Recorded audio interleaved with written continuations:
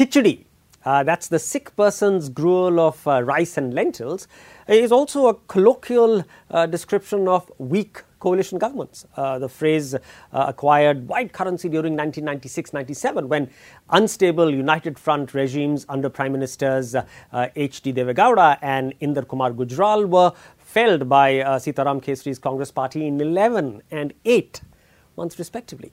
Today, of course, it's back in vogue, with several pundits wondering if the 2019 polls shall throw up another Khichdi coalition. Now, in an eerie replay, the BJP could become the single largest party with about 180 to 200 seats. The Congress could come in second with around 130 and 150 seats.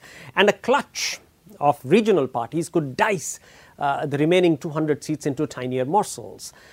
But this is also where the story could diverge from 1996. In fact, there are three reasons why 2019 could cook a khichdi, but that could well be a political delicacy. Reason number one, Modi strikes dehshat, that's extreme fear, in his political opponents. His take no prisoners style of politics is a unique cementing force for otherwise squabbling opposition parties. He's what the Americans call a closer. That is, he campaigns with colossal energy to single-handedly snatch victories from the jaws of defeat. He can accuse his peers, for example, former Prime Minister Manmohan Singh, of treason without batting an eyelid. He can tear newspaper headlines. Example, Congress is a Muslim party. He can tear it out of context, and he can gleefully smear the party which led the nationalist movement for independence. Modi can use silence as a potent political weapon. Silence over mob lynching of Dalits and Muslims, silence over the vicious trolls he follows, silence over a ministerial colleague who publicly felicitates murder convicts. His opponents get completely unsettled by his strategic silences. They are damned if they remain quiet and damned if they protest too much. Either way, the issue gets very sharply polarized. This then is the single most critical difference between 1996 and 2019. There was no Prime Minister Modi in 1996 who would have forced the opposing coalition to sustain.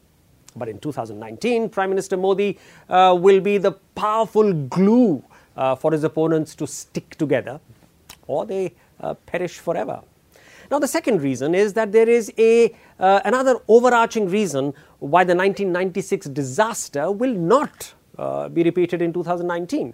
It's because the Congress is a very different party now from what it was then.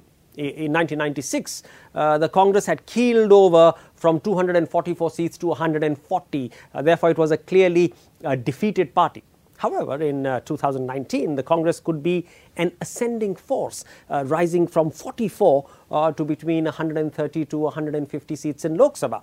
That should give it the moral authority to significantly participate in or even lead a coalition government. Also, Sitaram Kesri was an old, weak, impatient provincial leader. As opposed to him, Rahul Gandhi is unchallenged in the party. He is also young and patient, not aching to jump into South Block. He's not expected to indulge in the Kesri shenanigans, which were primarily responsible for the Gowda and Gujral catastrophes. The third reason is that in 1996, the United Front coalition was a hasty, opportunistic afterthought. As against that, today, opposition leaders are slowly, laboriously welding a common platform. Massive by-election victories in Gorakhpur, Phulpur, Kairana, Ajmer, Alwar, Gurdaspur, Bandara Gondia and other places are proving to be an optimistic catalyst. Political titans like Sharad Pawar and Mayawati are displaying a mature esprit de corps. Maya sacked within 24 hours a senior leader who had said uncharitable things about Rahul Gandhi. H.D. Kumaraswamy quickly disowned his 1996 styled theatrics. Again, within 24 hours, he acknowledged his folly. Now, while these are tiny straws in the wind, they do show an evolving, cohesive narrative that's very different from the noise and intrigue of 1996. Therefore, the final conclusion is somewhat inescapable. Even if the 2019 poll arithmetic turns up a clone of the 1996 hung house, its chemical glue will be entirely different, which could, I repeat, could surprise the naysayers.